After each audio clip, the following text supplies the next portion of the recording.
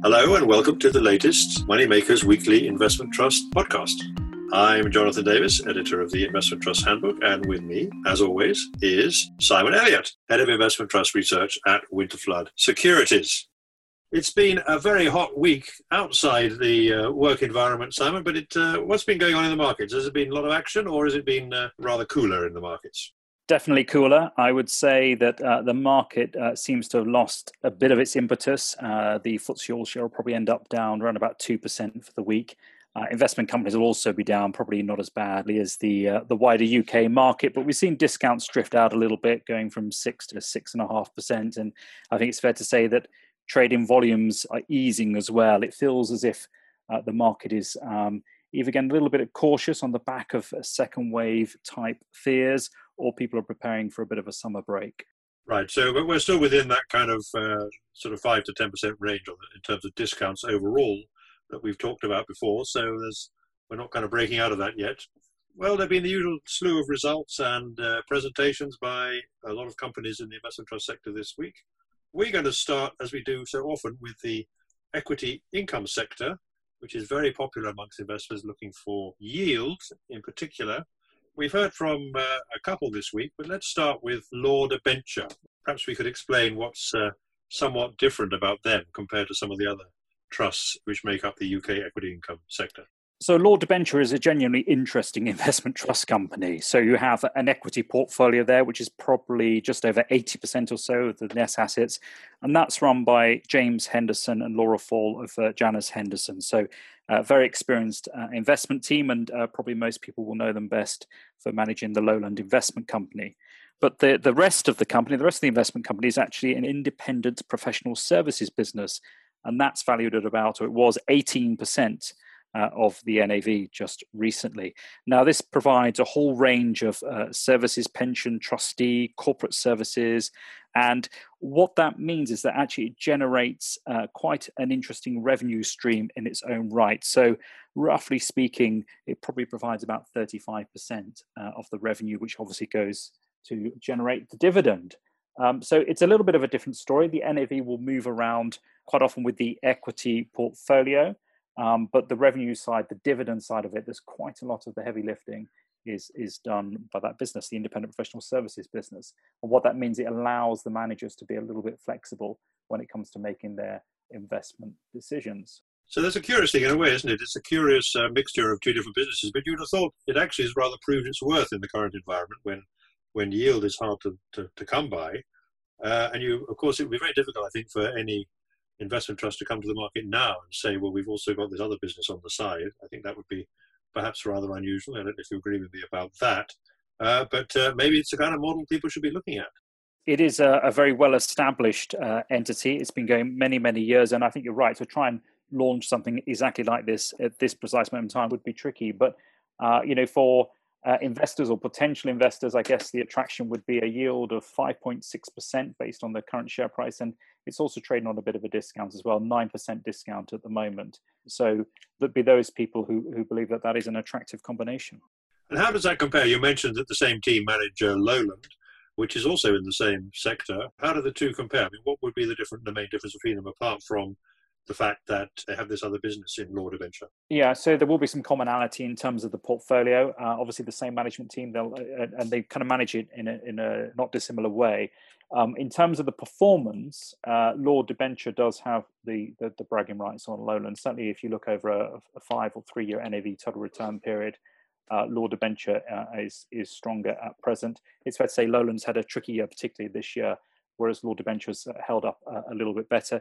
Not least, it's assisted. They have around about 20% of the portfolio invested overseas, so companies listed outside of the UK marketplace. And it wasn't too long ago that it's seen as a global fund, although the UK was always the mainstay of the equity portfolio. So the UK is now probably, of the equity portfolio, it's probably about 80% and 20% overseas, but that's obviously helped the performance as well.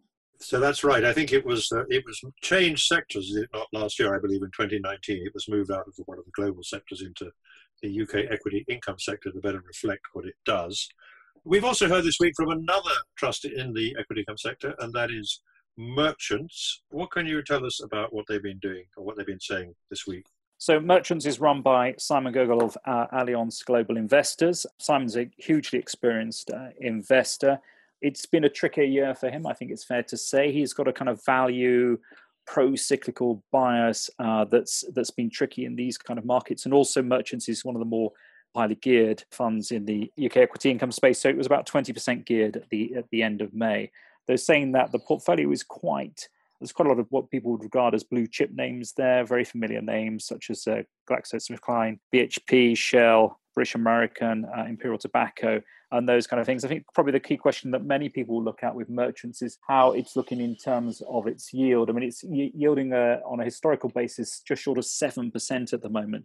So that will be one of the highest yields in that UK equity income peer groups. The question is that sustainable? I mean, in its last financial year, the dividend was 110% covered by revenue. Clearly, that revenue will go down this year as a function of what's happening in the UK marketplace. But they do have quite a substantial revenue reserve and a record of 38 years consecutive growth. And also, they have actually declared their first interim dividend for their financial year to the end of January 2021, and they've kept that dividend up. And I think certainly the intention from the board is that they want to preserve that dividend record. It is interesting just looking at the record of the UK equity income sector. I should just mention the tickers of those ones we've just talked about for those who are interested in following up. Lord Adventure is LWDB, Lowland is LWI, and Merchants is MRCH. That's quite a recognisable one. But there has been a price you pay, has there not, if you're an investor, for getting the kind of yields that you can get out of the UK equity income sector, and where the investment trust structure is very helpful, as we've discussed many times. But if you look back over the 5-year record, I mean, quite a few of these trusts have not actually seen much capital growth, have they? I mean, you get the income, but you don't necessarily get capital growth. And in fact, Lord Adventure, I think, stands out on that measure, does it not? Yeah, I mean, obviously there is a range of performance records in that UK equity income peer group. You'll have funds in there such as Finsbury Growth and Income, the Nick Train vehicle, which has a very strong long-term performance record, but its dividend is a lot lower. We've seen a lot of dividend contraction over the years as its kind of capital has accelerated ahead. But that's certainly the best performer over 5 years. You're right, Lord Adventure's performed very well. Some of the Aberdeen Standard Investments stable, Murray Income and Dunedin Income Growth, have got very strong 5-year track records. But then at the other end, there have been those funds that have struggled, including things like Perpetual Income and Growth. We talked about that before, in Temple Bar, where both we're waiting to find out what's going to happen in terms of their future management. So there is a whole range of performance records. I think it's fair to say those have been more minded to growth type companies have probably benefited, have done better. Those with a bit more of a cyclical value bias, and Lowland, Aberdeen Standard Equity Income would be in that camp, have undoubtedly struggled over that period. So that's been the key difference. But it remains a very important sector for investment trust shareholders. It's perhaps worth mentioning also, before we move on, that the three we've mentioned, Lord Adventure, Lowland and Merchants, all have are quite significant. They're quite large. They have quite a lot of liquidity. We're talking Lord Adventure about 600 million, I think, market cap when I last looked. Lord Adventure just getting on for 300 million, not quite, and Merchants 465 or something in that kind of region. So they're all quite of decent size. So they do have that advantage as well. And of course, as you say, we'll be looking quite closely at what the new management arrangements for the ones you mentioned. There's been quite a lot of change in the sector. Let's move on from UK equity income to equally well-known but slightly different investment trust, which is Monks.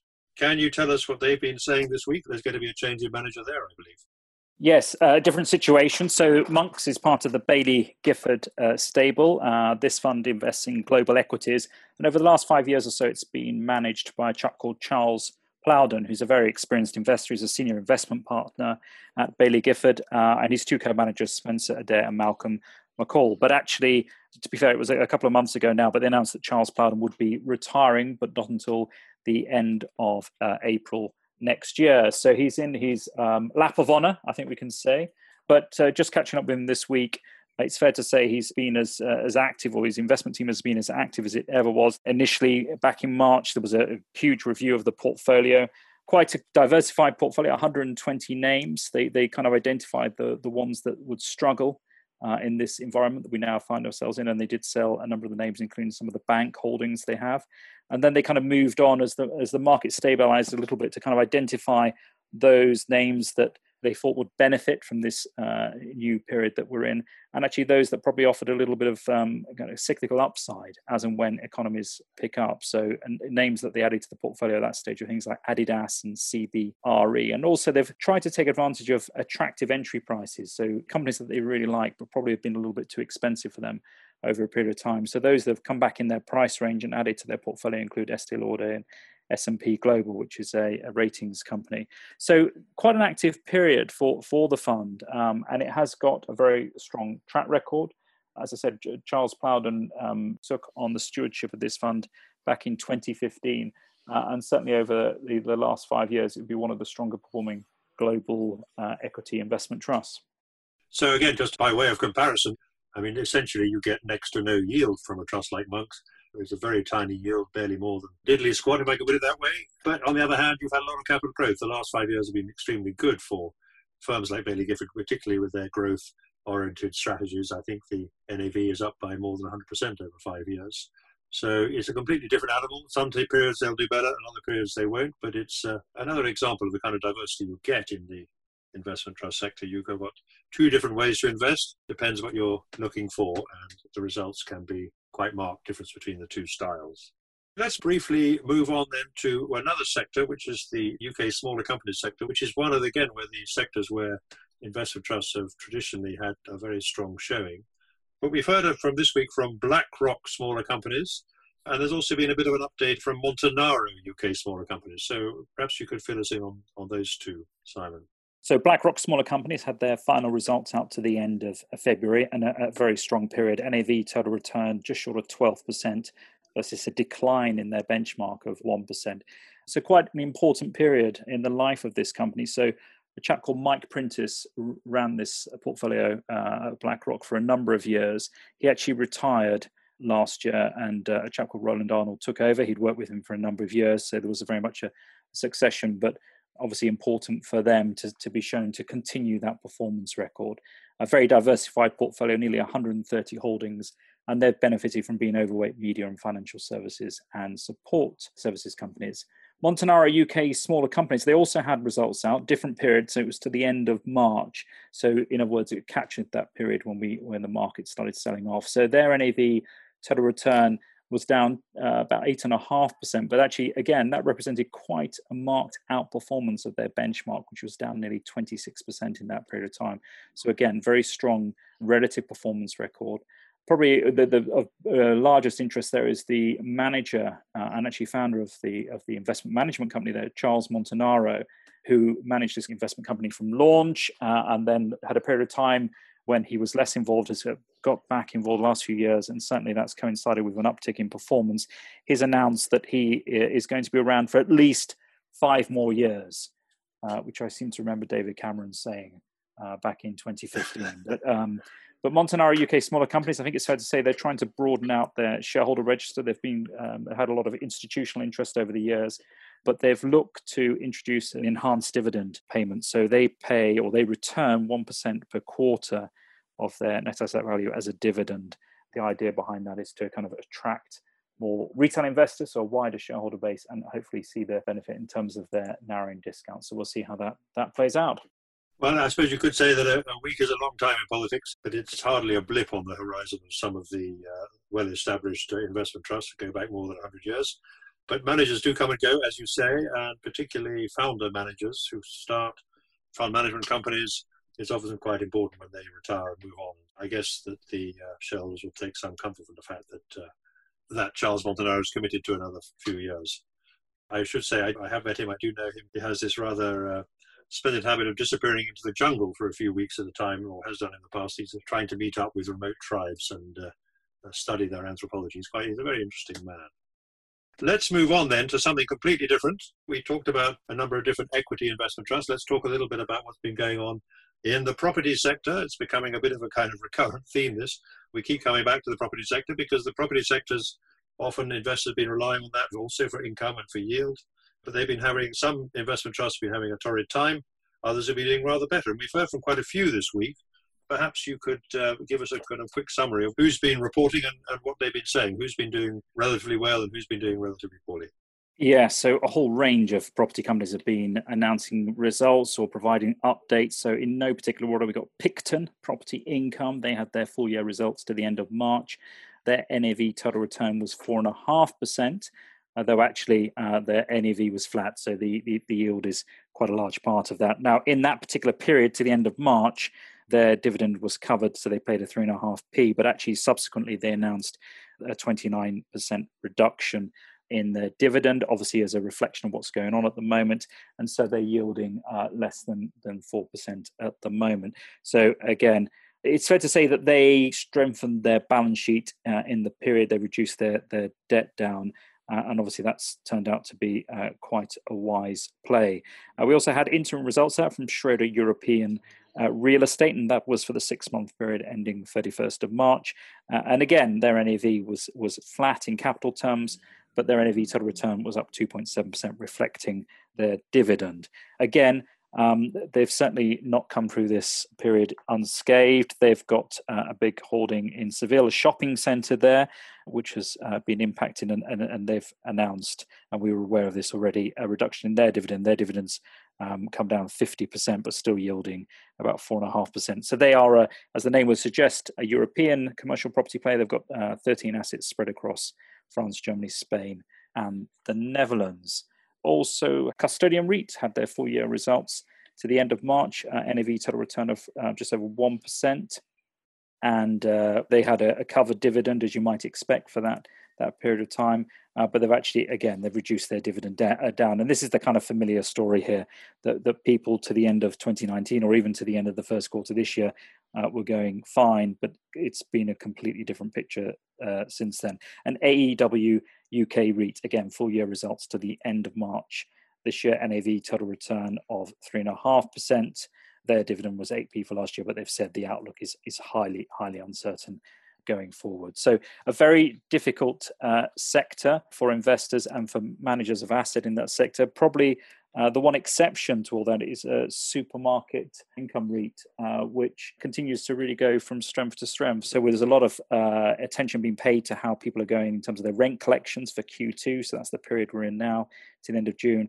And they announced this week that they'd actually received 100% of their contracted June payments. So again, they're very well placed. And unsurprisingly, they're one of the few commercial property funds that are trading on a premium at the moment, and quite a big premium in their case too. I noted down it's about 15% or something of that order, a premium of 15%, as opposed to a couple of the others. Picton and AEW are trading on, at least notionally, on a 25 or so % discount. So there's quite a wide spread there. But of course, we don't really know what the next set of net asset values is going to show, because when they do their valuations at the end of June, next week, or they start doing them next week. But when do we hear about them normally? It normally takes quite a long time for the new NAVs to come out. Am I right about that? You'll find out valuations as at the end of June. We'll probably start getting those through August time. It might be a little bit delayed this year, again, just for obvious reasons, but that would be the normal period. So if you're looking at the share price and the discount, you're in a certain sense, you're kind of travelling blind a little bit, because all we have are the figures to the NAVs to the end of March, which, as you say, almost just at the start of the kind of viral spread and so on. So it's not a complete picture. So that's something we have to watch quite carefully, and it'd be possibly an anxious wait in one or two cases. We mentioned before, just in passing, we might just clock the fact, if you like, that we talked about the goings on at Travelodge, the budget hotel chain, and the fact that they have gone into what's called a voluntary arrangement with their creditors. But that's now been resolved, has it not? It has. That got voted through. So it's basically a way of negotiating with Travelodge how best to proceed. So Travelodge clearly want to keep use of their sites, but they're obviously struggling to make their rental payments. So what LXI REIT have said is that by the end of 2021, they will have received 100% of the rent, but that's going to be on a more extended period. And also under the CVA, the Creditors Voluntary Agreement, they can break certain of the leases with Travelodge. So if they need to get back certain of the properties, they can. But it's a way of proceeding which, in theory at least, should be equitable to both sides. So that's talking about commercial property. Let's move on and talk about private equity. But before that, we might just mention one of the renewable energy investment trusts. This one's slightly different. We haven't mentioned it before. It's called Aquila Renewables or Aquila Renewables. I'm not quite sure how you pronounce that. And they're slightly different. Their kind of geographic focus is somewhat different from the other ones in the sector, or some of the other ones in the sector. Perhaps you could fill us in on that one, Simon. So yeah, this is one of the new entrants into the renewable energy infrastructure subsector. It's been a very popular area. This was launched in June last year. It raised just under 150 million euros and raised some more money in March this year. But actually, as its name would suggest, rather than, as most of its peers do, invest in the UK marketplace, it's actually invested in Europe. So it takes a while to kind of get your money into the ground with these kind of assets. And I think the idea is that eventually it will be split between 40% wind, 40% solar, and the balance in hydropower. At the moment, it's more invested in wind, just short of 90% is invested in wind with the balance in hydropower. So not much going on in the way of solar at the moment.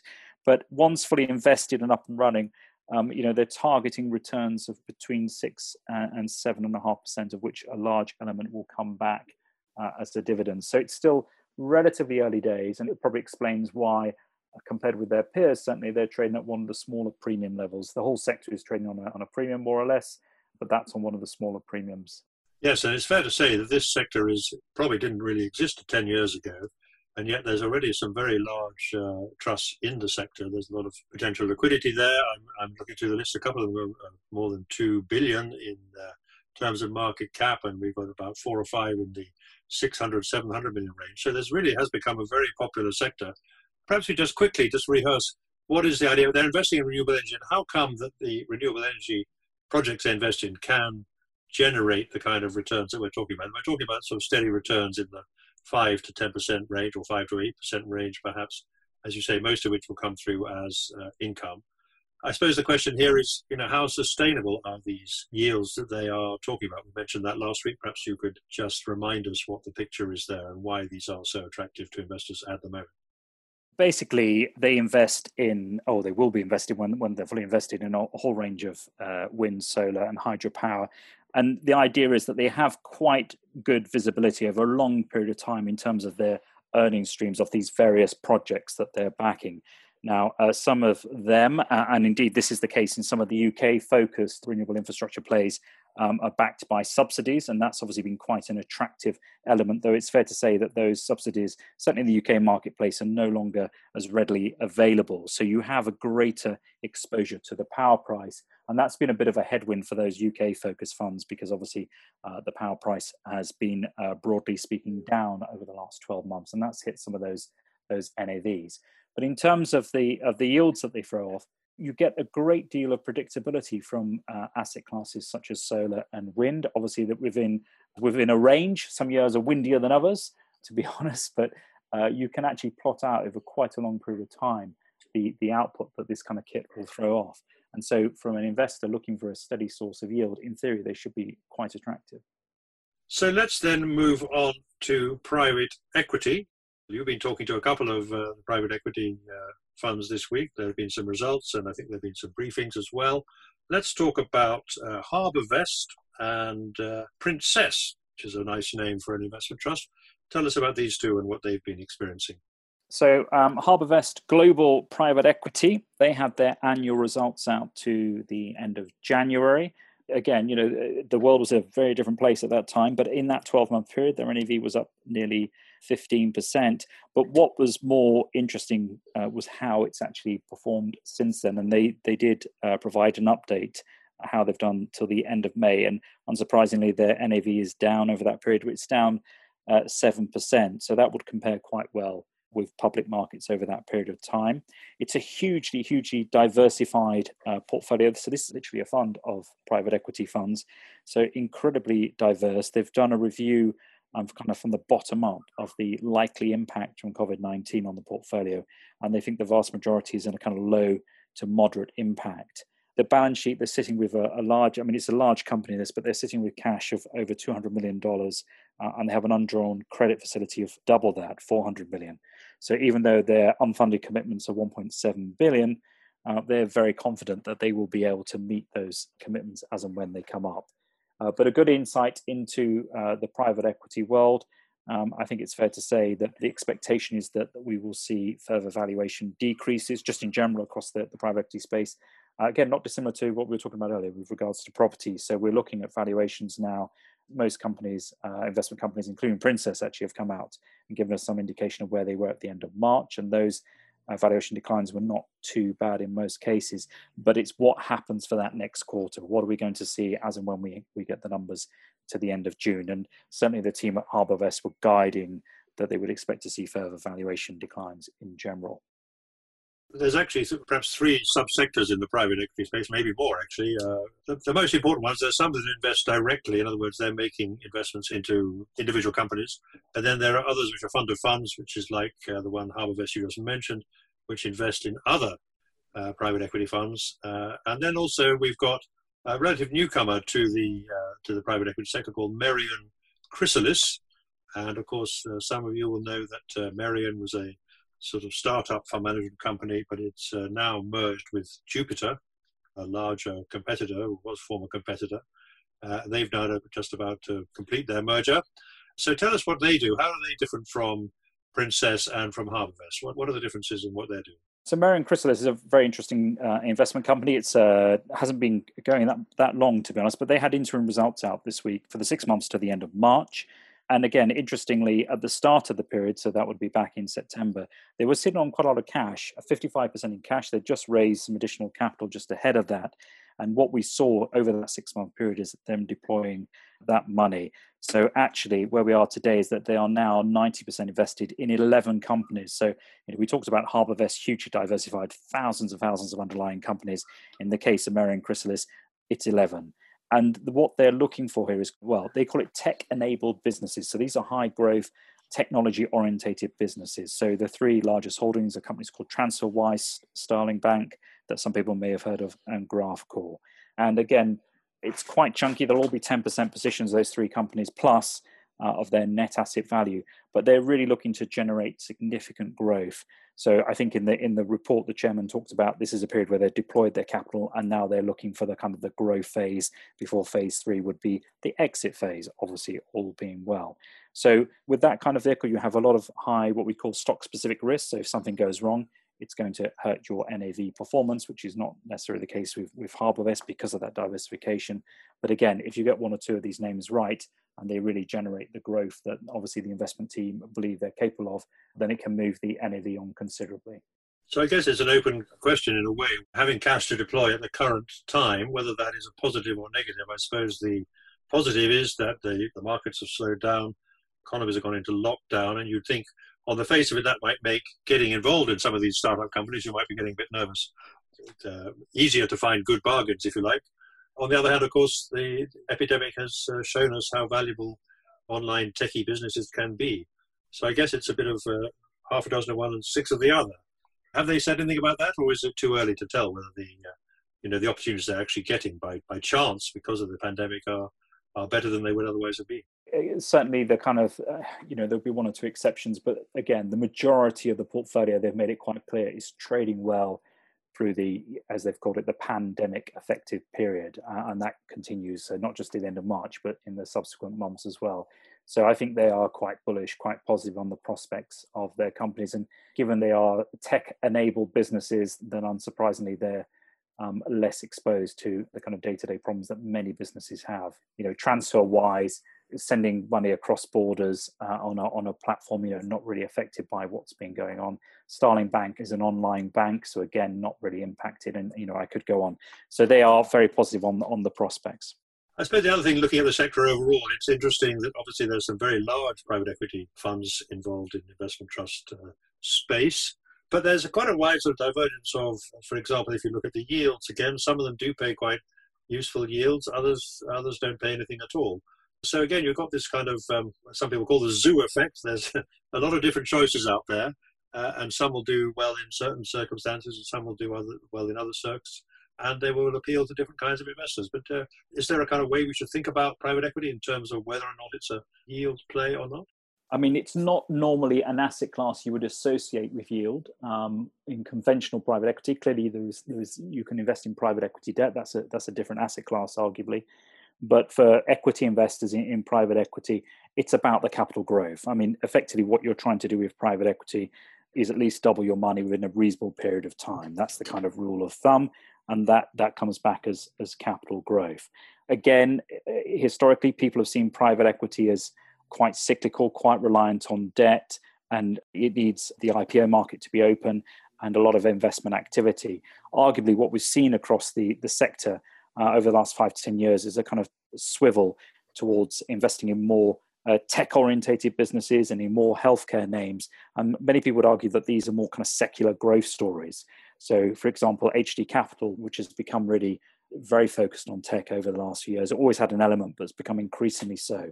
And people would argue that that type of portfolio is going to be less vulnerable to an economic downturn. But again, we will see how this plays out. Absolutely. And again, it's a question of you need to understand what the trusts are doing, the different kind of ways in which they're operating, the maturity of the businesses they're investing in, and so on. You're quite right about that. Finally, a couple of updates. We ought to just complete the story about what's been happening at European Opportunities Trust. We talked about that last week, and we noted that there'd been controversy, indeed scandal, perhaps, at the largest investee company that the trust had been investing in. It's a company called Wirecard. It's a payments company based in Germany and a member of the DAX index, the German equivalent to the FTSE, or a broad equivalent anyway. So let's update what's been going on. Last week, I think we heard that there definitely were accounting irregularities at Wirecard. But what's been happening since then, Simon? So this, as you remember, was the largest holding in European Opportunities Trust, Alexander Darwell's fund. And the news came on Thursday last week that the auditors couldn't find evidence of 1.9 billion euros. And actually, Alexander Darwell sold out of his holding that same day, which turned out to be a very good decision because since then, the company has gone into administration and subject to, as you might imagine, a huge inquiry and possibly criminal prosecution as well. So it was, although a painful experience for him and for investors in European Opportunities, the fact that he walked away, I think most people would agree, was undoubtedly a good move. Yes, otherwise he would be in for a long period of uncertainty about what the outcome was going to be. So he did well to sell it. How have the shares reacted to this? How have investors reacted to the news of, here we have a well-known, respected fund manager with a long track record, having to concede that his largest investment has gone into administration? I mean, that's very unusual, is it not?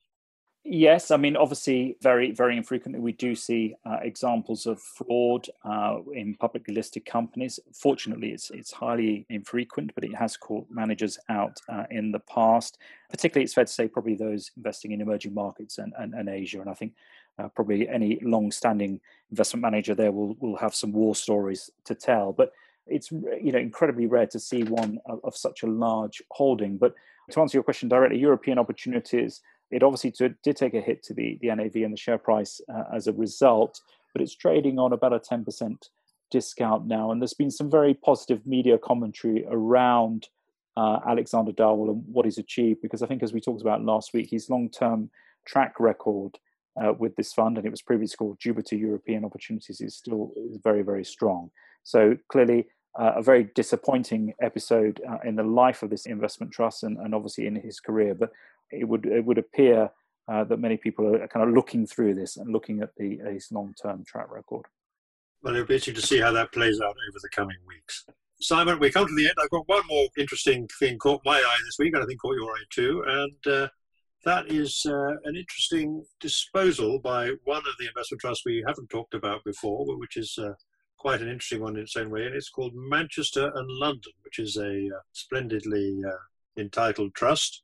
I imagine that's got some historical roots or some reason why it's called that. Tell us what they've just disposed of and announced to the market, or revealed to the market. So Manchester and London announced this week that it had sold its 2 Wimbledon Centre Court debentures, and this followed the tournament's cancellation this year, again for obvious reasons.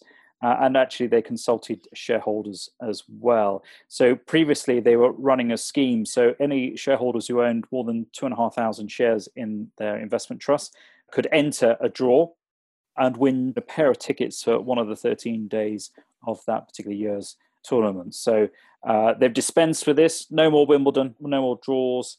and instead the proceeds will be reinvested back in the portfolio, which is a very interesting portfolio. It's been tilted towards high growth technology companies, and that would explain why it's certainly one of the strongest performers now in the global peer group, not too far behind names such as Scottish Mortgage Trust and Lindsell Train. Well, that's a very interesting note on which to end. I have to say I do not myself, unfortunately, own a Wimbledon debenture. I wish I did, but I imagine that it's actually been quite a good investment, as well as they seem to view it as a perk for shareholders, a sort of disguised perk for shareholders, but I'm sure the shareholders who benefited from it were quite happy. But has it been a good investment? Did they give any details about how much they got for it and how much they paid for it? I imagine they probably didn't. It's probably too small for that, is it? They kept tight-lipped, but one would assume they probably did reasonably well out of it. I think we can take that as a read. in the way that tennis has developed and so on, I'm sure it's been a reasonably sound investment. I'll make a note to try and find out myself what the performance of Wimbledon debentures has been. Simon, thank you very much. It is, of course, Wimbledon week next week, but it's not happening. So no strawberries and cream for you or for me if we were to go there, which we certainly won't be doing that now. And I look forward to discussing investment trust matters with you again next week. I would just like to give another mention to the fact that we will be doing what I believe is going to be a live podcast on July the 11th at the Mello virtual event. It's a chance where you'll not only hear us talking, but a chance to put some questions if you'd like to, and you can see us in action. Of course, doing any kind of live performance runs a risk of technological meltdown or technological mishap, but we're going to give it a go, and I hope you'll join us there if you like what we've been doing. So that's it for this week. Thank you, Simon, yet again. This has been a Moneymakers Investment Trust podcast. These podcasts are independently produced and edited and are available on all leading podcast channels. You can sign up on the Moneymakers website, www.money-makers.co, to be notified every time a new podcast is available. Thank you for listening, and please keep safe in these difficult times.